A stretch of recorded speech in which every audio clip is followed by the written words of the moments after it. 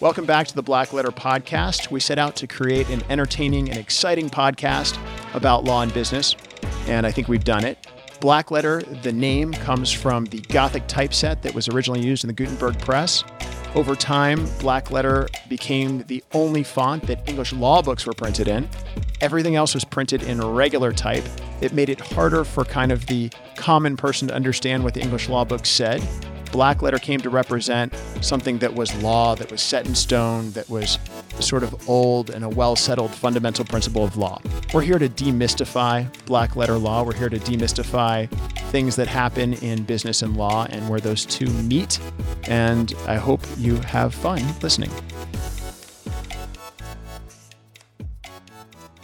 Welcome to Black Letter Podcast. This is episode 1 of season 2, or maybe it's episode 11, one of the two. I have with me today Bob Edinger and Ellis Bennett. And Bob and Ellis are both attorneys with Dunlap Bennett and Ludwig. What's interesting is what they used to do. So Bob was the interim chief counsel for the Central Intelligence Agency in the United States from 2009. Well, I was the head operational lawyer from 2009 to 2015, and I was the acting general counsel in October 2013 through March 2014. So, got it. So you were the head lawyer of the spooks. Yes. Head of the lawyer spies. And Ellis Bennett with us here today, also one of Bob's partners at Dunlap Bennett and Ludwig, was a JAG, a Judge Advocate General with the U.S. Army. And they actually intersected a little bit. Ellis was at Guantanamo Bay doing a case, and Bob was the boss of the CIA operation that supported the Guantanamo Bay prosecutions. So some stuff we're going to talk about. I'm just going to dive in. So our goal today is to talk a little bit about national security law and cybersecurity and practice, but we're going to talk about some current events too. And I'm going to probably raise Bob's eyebrows and Ellis's eyebrows when I ask them a little bit about how are we dealing with security issues like our current president. His name's Donald Trump. You've probably heard of him. But he has given security clearances to people maybe that some people say shouldn't. He's done some controversial things in the world, in the context of the intelligence community. And so I'm curious, Bob, as somebody who used to be the head of one of those intelligence organizations' legal counsel, and Ellis is a former JAG, as somebody who advised the Army, as a major in the Army. How do you deal with that? What do you do when literally the head of both of your organizations, right? At the end of the day, Mr. Trump is the boss of bosses, the head of the executive branch, so in charge of the CIA, in charge of the U.S. Army. How do you deal with that? I just want to jump right in with the most controversial thing I can think of. I think the challenge for the agency, and I think also for active duty military, is the ability to stay apolitical in a politically charged environment where you cannot predict which way your leader is going to go. And at least in the counsel's office, what we would often find our responsibility is to take a look at actions and statements that were proposed for the director to give or the DDO to give. And the DDO is? The D is he's the chief of the clandestine service, the chief Deputy Director Operations. Deputy Director Operations used to be the director of the National Clandestine Service. They've changed names over time. And make sure that they don't take or could be interpreted as taking a political position. Okay. Then on the security issue, you're basically stuck with the fact that the president controls access to classified information, and if he says so-and-so is to have access, you have to give them access. Yeah, okay. and I think just, the people under the chief executive, despite the political environment, just need to do their jobs, follow the chain of command, and take the information to the executive. And as Bob said, it's his decision ultimately. So I'm going to come back to that subject because I want to build up to it a little bit because I have an interesting question about, what happens if one of the orders you get is something you suspect might not be right or moral or ethical or legal, and those are different things. But before we get there, so I want to talk a little bit about, Bob, some of the things you've done. So we got a list from the CIA about what we could say and couldn't say, and I know that I can say you had something to do with killing Osama bin Laden, which is pretty cool. I think, actually, I heard at the partner retreat, it was one of the big wins in the last few years. One of your big wins was you killed Osama bin Laden. I thought that was kind of interesting. So tell me about that. How did you help get that guy? Well, yeah, obviously I didn't kill Osama bin Laden. They worked with the military, Osama bin Laden. And they worked with the military, SEAL team to go in there and actually conduct the operation. But with respect to the operation, there were a number of legal issues that we wanted to make sure were resolved and worked through first.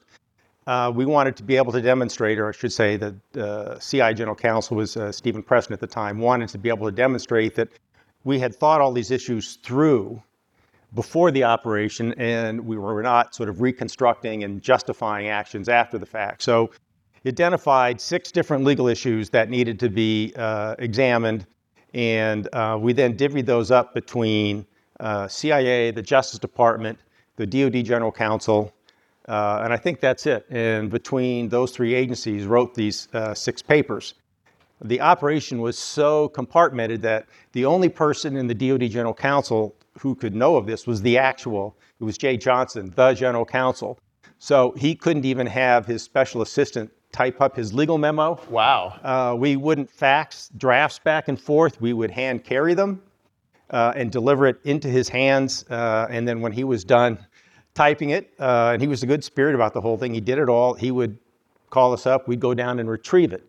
And the same thing with the Justice Department. There were a few more people written at the Justice Department, but it was very tightly held because we couldn't run the risk of a leak. So there's a lot behind this kind of. I was an armor officer, cavalry officer, and all I know is Osama bin Laden, pronouncing it correctly now, I think.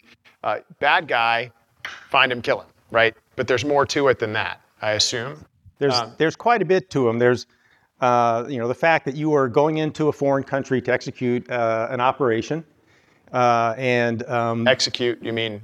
To carry out an operation, carry out a mission. Executing. We weren't they did shoot him. That wasn't quite an execution, but there was a number of issues. Did you have to prefer capture over killing? Did you?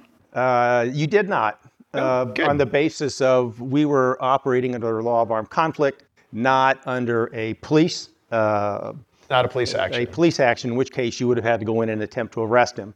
In this case, as you could with any other military activity, if he's the head of the military arm of an enemy, you, under the law of armed conflict, can go in and basically take him out. If he attempts to surrender, you have to accept the surrender, though. Gotcha. If it's, quote, feasible to do so. And feasible basically means that if you're in the middle of a firefight and one of the guys on the other side says, I give up, and nobody else does, you can keep shooting. You can keep shooting. Right. It's reasonable as feasible. Yeah. The fact that it might be kind of hard to get the guy out of the country if he gives up is not a feasibility reason. Question. So did he surrender? Do you know? I don't. The facts we have are no. Okay. All of that legal issue was briefed in advance to the SEALs who went over there, so they knew that if he attempted to surrender, they had to accept it, and that was nothing particularly new because they're all very schooled in law of armed conflict. And so they went over, and he did not attempt to surrender from all the statements that have been made by the various SEALs who were on the scene. So did everybody feel like, good, we're glad he didn't attempt to surrender? Or would you rather have had him and his intelligence, the wealth of intelligence he might have had? Or I don't expect he would have said anything. Okay. Had they been arrested. And there was a real concern that if you took custody of him, that you would then make yourself the focus of retaliatory action by all of Al-Qaeda and a number of the associated groups. In an effort to free him or something. In an effort to free him and to sort of penalize the United States for taking custody of him. But that was, a lot of these issues had to be debated at the National Security Council level, and the president had to make the ultimate decisions as to what to do. And the president made those decisions, and they were carried out very professionally by the SEALs. So that reminds me, you said that the head of, I guess, the John Jay, was it? Or the person? Jay Johnson was the DoD General Counsel. John Jay was Supreme Court, yes. 1800s, right. Jay Johnson. So he had to type his own memos. So I remember that we once had a cleared case that we were involved in, a bid protest that required a security clearance, and we made the mistake of having just 2 partners cleared onto the case and no staff and no associates, and we ended up doing all the paralegal work. Is this kind of a challenge that I guess is outside of I ran into it once with a case like that, this bid protest, but is there a way around that challenge now when you deal with top secret cases? Do you deal with top secret cases in your practice, and how does that work? I have in my current practice clients whose legal needs, to explain the legal needs, they have to reveal classified information, a lot at the top secret level. I don't need to take notes of a lot of that. I simply need to know what it is they want to accomplish, whether they have been given the authority by the government to do the things that they want to do, and then I can reflect those in notes that don't really reveal what the real secret is, and then produce the legal product. Most cases can be totally unclassified, right, as long as you're not explaining why you're doing something. Now, the contrary would be if you were having to file a pleading that contained classified information. Correct. Then you would need to go to the government and ask them to provide you with a laptop that has an encrypted hard drive that you could just say use temporarily, right, to prepare the document, and then they would get the hard drive back when the case was over. When I was at CIA, we did this for some of the cases that we were involved in, often the criminal cases, because in a civil case, the government has a lot more control over whether to allow the defense to have access to classified information or to prepare classified information. So in a criminal case, it's constitutional, so the person has to have access. Have the right. So we had a case with the agency. Ellis, you had a case. We did. I think that was a case where we had to lock down access. Do you remember how that case went? I think Bob was at the agency at the time. What year was that? Probably was. It was about 3 years ago. So we were dealing directly with CIA General Counsel's office. End of 2015. Okay.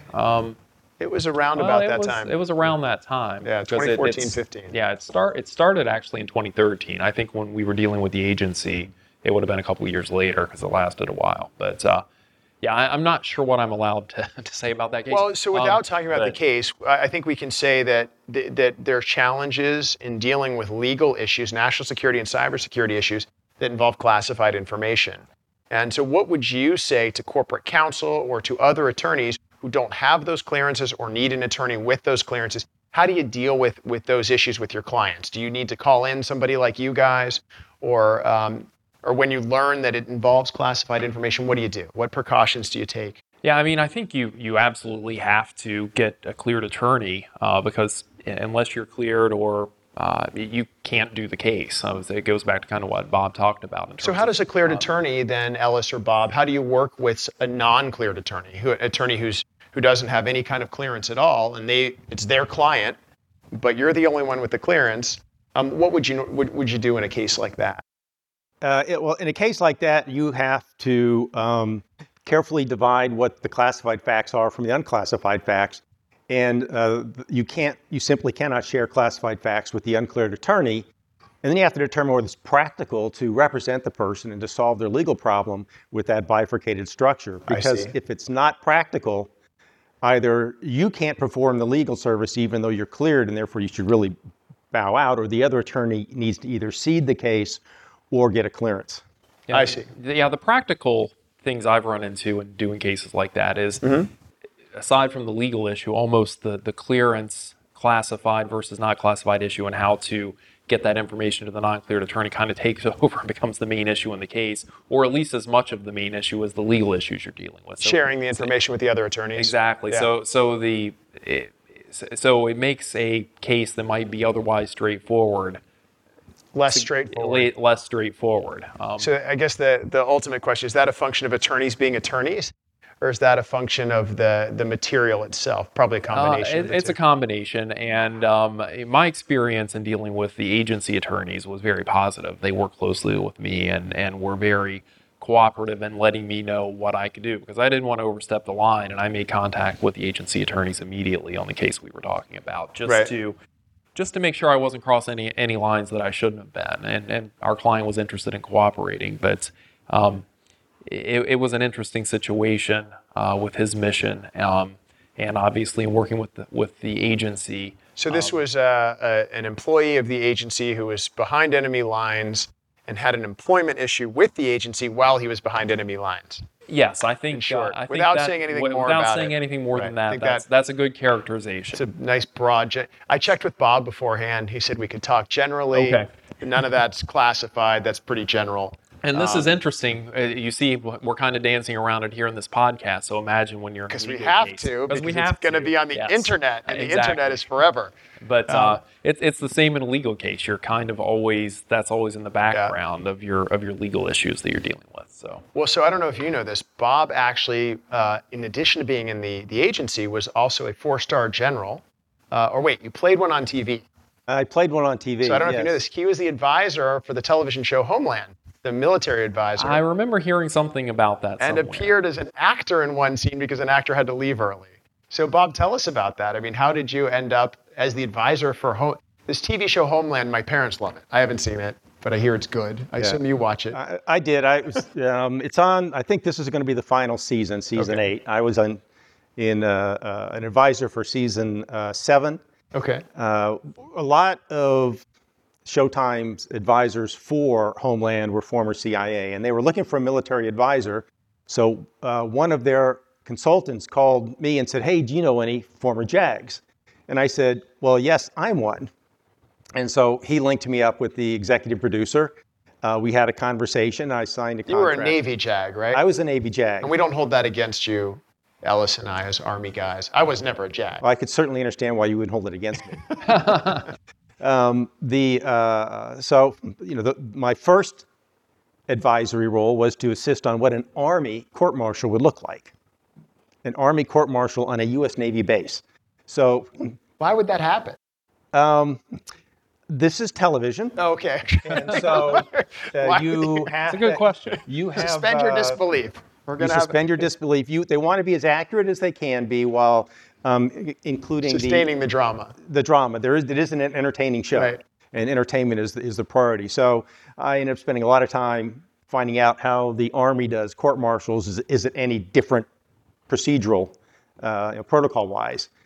And it goes all the way down to the uniforms that would be worn, the rank of the members. This was going to be a court-martial of a 4-star general. So Oh, wow. who is going to be on the jury? Well, they've got to be his Court-martial peers. before stuff. So suspend your disbelief.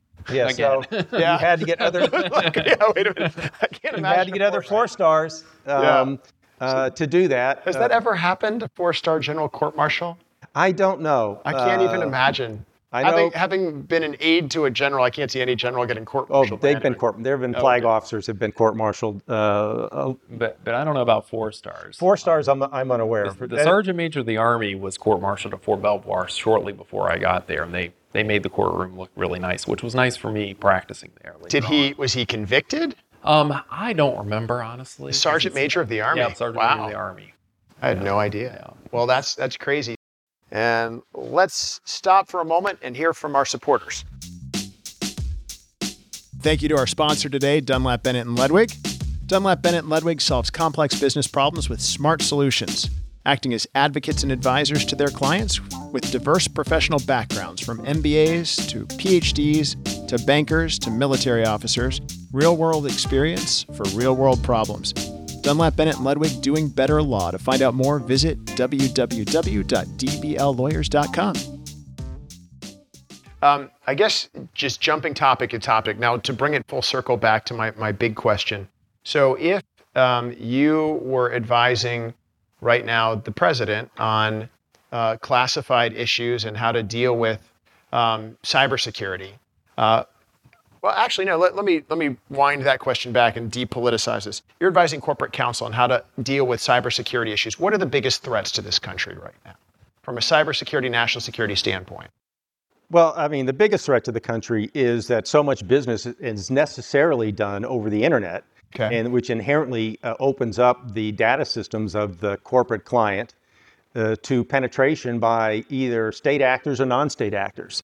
Every time a method of security is developed, it's like the arms race. You have the criminal element or the state actors who are trying to stay one step ahead of you, and when you develop if you will, what you think the perfect firewall is, they're going to spend time and resources defeating it either technically or through the weakness of any system, which is its people.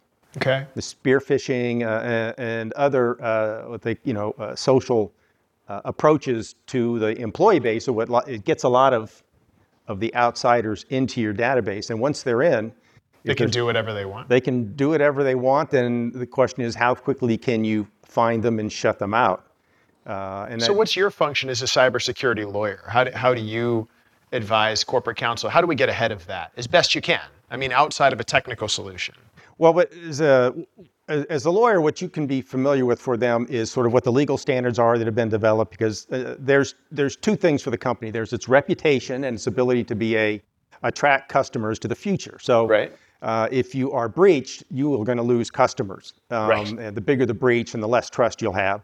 So you've got that, and that's very important. The second one is you can be sued for whether you were negligent or didn't keep your cybersecurity up to industry standards. So what we can advise on are what are the industry standards and what are the levels of responsibility that the courts are imposing on these companies. Take a look at their current plan and see, is it up to snuff? Are there more things they can do? Gotcha. And particularly today when there are lots of notification requirements in addition to just protecting the data, but what do you do when there's a breach? Gotcha. And making sure they understand that, which can vary by state and by subject matter. So it includes a combination of both technical prowess and operational security, physical, operational, human security as well. And both your contracting and your legal documents, things like that. Are there anything that you guys like to say, generally speaking, to attorneys or corporate counsel who are watching our podcast and hoping for hints and tips and insider things, like what's the easiest thing that I could do today as a corporate counsel of a company? I'm the corporate counsel of a company that has I don't know if this happened. I'm sure it happened to you because you were in the Army at the same time I was, but and probably because you're a federal employee, but all of our data was at the Veterans Administration, and we got these free accounts, credit monitoring accounts, because our data was stolen when I guess somebody at this Department of Veterans Affairs lost their laptop. I don't know if you remember that breach, but how does a company avoid that? What's one thing a corporate counsel can do right now to avoid that? Well, I mean, obviously, you could never permit that kind of data to be put into a laptop. That would be a good start, I guess. Yeah. I mean, I don't know why an individual would need to carry a laptop that has a bulk collection of personal data or corporate secrets on it that can then be so easily lost. Because, if you have a... So would you say keeping your data on a server that can only be remotely accessed, is that the best way? Like a kind of an operational standard or cloud? Is AWS secure? Is Amazon secure? Amazon has servers that offer security, and I understand it's state-of-the-art. The problem with state-of-the-art is it's state-of-the-art until adversary figures out how to breach it. Gotcha. Whether or not Amazon Cloud has been ever breached, I haven't heard. I don't have any idea. But you have to know that it is a massive target for both foreign states, I'm sure, international organized crime, and just your simple recreational hacker who likes to cause, mayhem just for the sheer joy of it. Yeah, just generally, it's to me, it's a twofold problem. You have the technology side of things and protecting it as a company, but then you have the people side that Bob mentioned, which is you have to train your people to understand why it's important not to take that laptop home, because right. Of course it's more convenient probably for that employee to take that data home and work in the evening or the weekend, but there are important security risks, and it just comes down to training a lot of times. So you assume then, I'm not saying that you assume, but one tries to assume that your employees are good actors, that they do good things, that they have good intentions. What happens when you have a Snowden? I know it's impossible to prevent a Snowden. Edward Snowden, you guys are both have heard of familiar. Him? Heard of him maybe? But how do you presage that? How do you get ahead of something like that? Is it impossible? Are there things you can do? Things you should think about?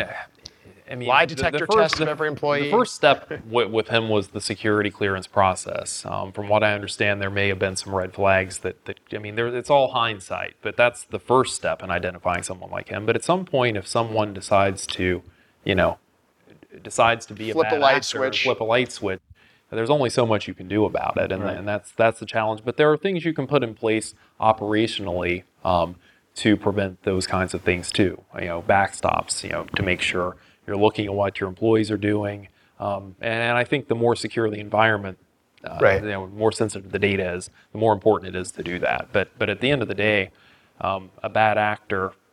Bad actor's a bad actor. Is a bad actor. Okay. Yeah.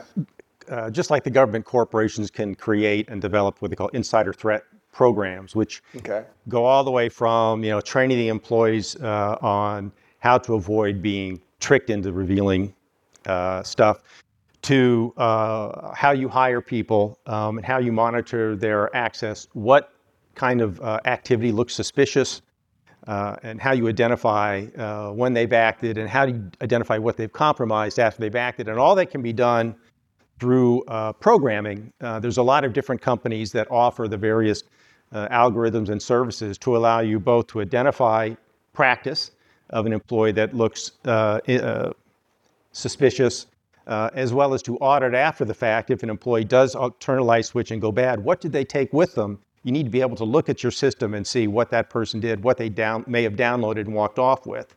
And does your company get in trouble for that then? Say you're on a government contract? I mean, I assume there's some risk there. Well, the government, there would be. The government contracts typically require you to have some sort of a insider threat program or practice, depending upon the size of the contract, so that you can meet a minimum level of responsibility in this area. It's become more important to the government now post-Snowden than it was before, because Snowden highlighted with computers how much you can take and how quickly on flash drives and other things, or load up to the cloud, as he as one time said he did. He's still living in Russia? He's still living in Russia. Yeah. I mean, have you heard, is he living like a good life, or is it kind of an awkward, like, oh, you're that guy? People see him around Moscow. I have no insight into whether he's living luxuriously. So there's no SEAL Team 6 for him in his future, probably. Probably not, but I suspect, were he to take a sudden out of Russia vacation, people might be more interested in where he may be vacationing. So Cuba's probably still safe for him right now. Cuba is probably, as far as I'm aware, probably still safe. But you never know. Just like Venezuela, I think, was safe at one point. Is it as safe today? Yeah, probably not. I don't know. Yeah. Well, guys, thanks. Today I don't know if there's anything else you want to add or throw in there. Or I assume that if clients or customers or companies have these needs, obviously that's what your practice is, and they should reach out. I wanted to add one thing, and that is there's a lot of firms that advertise and make mention of the standard national security law practice, doing CFIUS reviews and reviews of whether there's foreign control and influence over a U.S. company that's bidding on a DoD or other classified contract, or how to appeal security clearance denial. So there's all the sort of well-known national security practice. There's another practice that's not as well known, and deliberately so, and that's, I'll call it tradecraft, and that is the legal practice of helping U.S. contractors support the special activities of the United States. They need to do some things that are creative, both in corporate structure and otherwise, in order to fulfill those missions. And those companies do not want to link up with firms that widely advertise an expertise in a particular area, because that highlights that maybe they're engaging in that activity. I see. So I think the expertise that we have is we can provide some of this tradecraft legal support. We simply can't advertise what that legal support is. The companies that are asked to do it will know what it is and can reach out if they need the support, and not be worried about, if you go to our website and look up what we do, it being widely advertised and therefore making yourself a target of foreign services or hostile organizations. So your team is you, CIA, NSA, and then we've got David, DOD, and then Noah Fontanez is a lieutenant colonel. I believe he's currently cleared, and he's the staff judge advocate at Fort Benning. Ellis, former judge advocate, and Ben Barlow, former NSA attorney. and David Kiesling, a former Marine officer. So you've got quite a big team of cleared and qualified former military and agency people. I think it's pretty impressive. And if you're a corporate counsel or a law firm out there that has this kind of thing, call Bob. I think it's a good idea. Or call Ellis if you have I know you do security clearances and debarments are your kind of focus these days. Bob's more of the tradecraft Bob's guy. the tradecraft guy. So I guess that's the choice. Go to the firm with lawyers who get paid massively high rates and can do fantastic memos, or go to a firm that have reasonable rates, do fantastic memos, but are run by the former head of the CIA legal team, right? So thank you, everyone, for watching this episode of Black Letter, the podcast. Join us next time when we talk to somebody else about something else that's as interesting, maybe not. Thanks, Bob. Thanks, Ellis. That's all for today's episode of Black Letter. Thanks again for listening. Join us next time when we talk about more Black Letter issues in creative ways. Make sure you subscribe to the podcast on iTunes and Google Play so you never miss an episode. And to catch us on video, check out our website at blackletterstudios.com.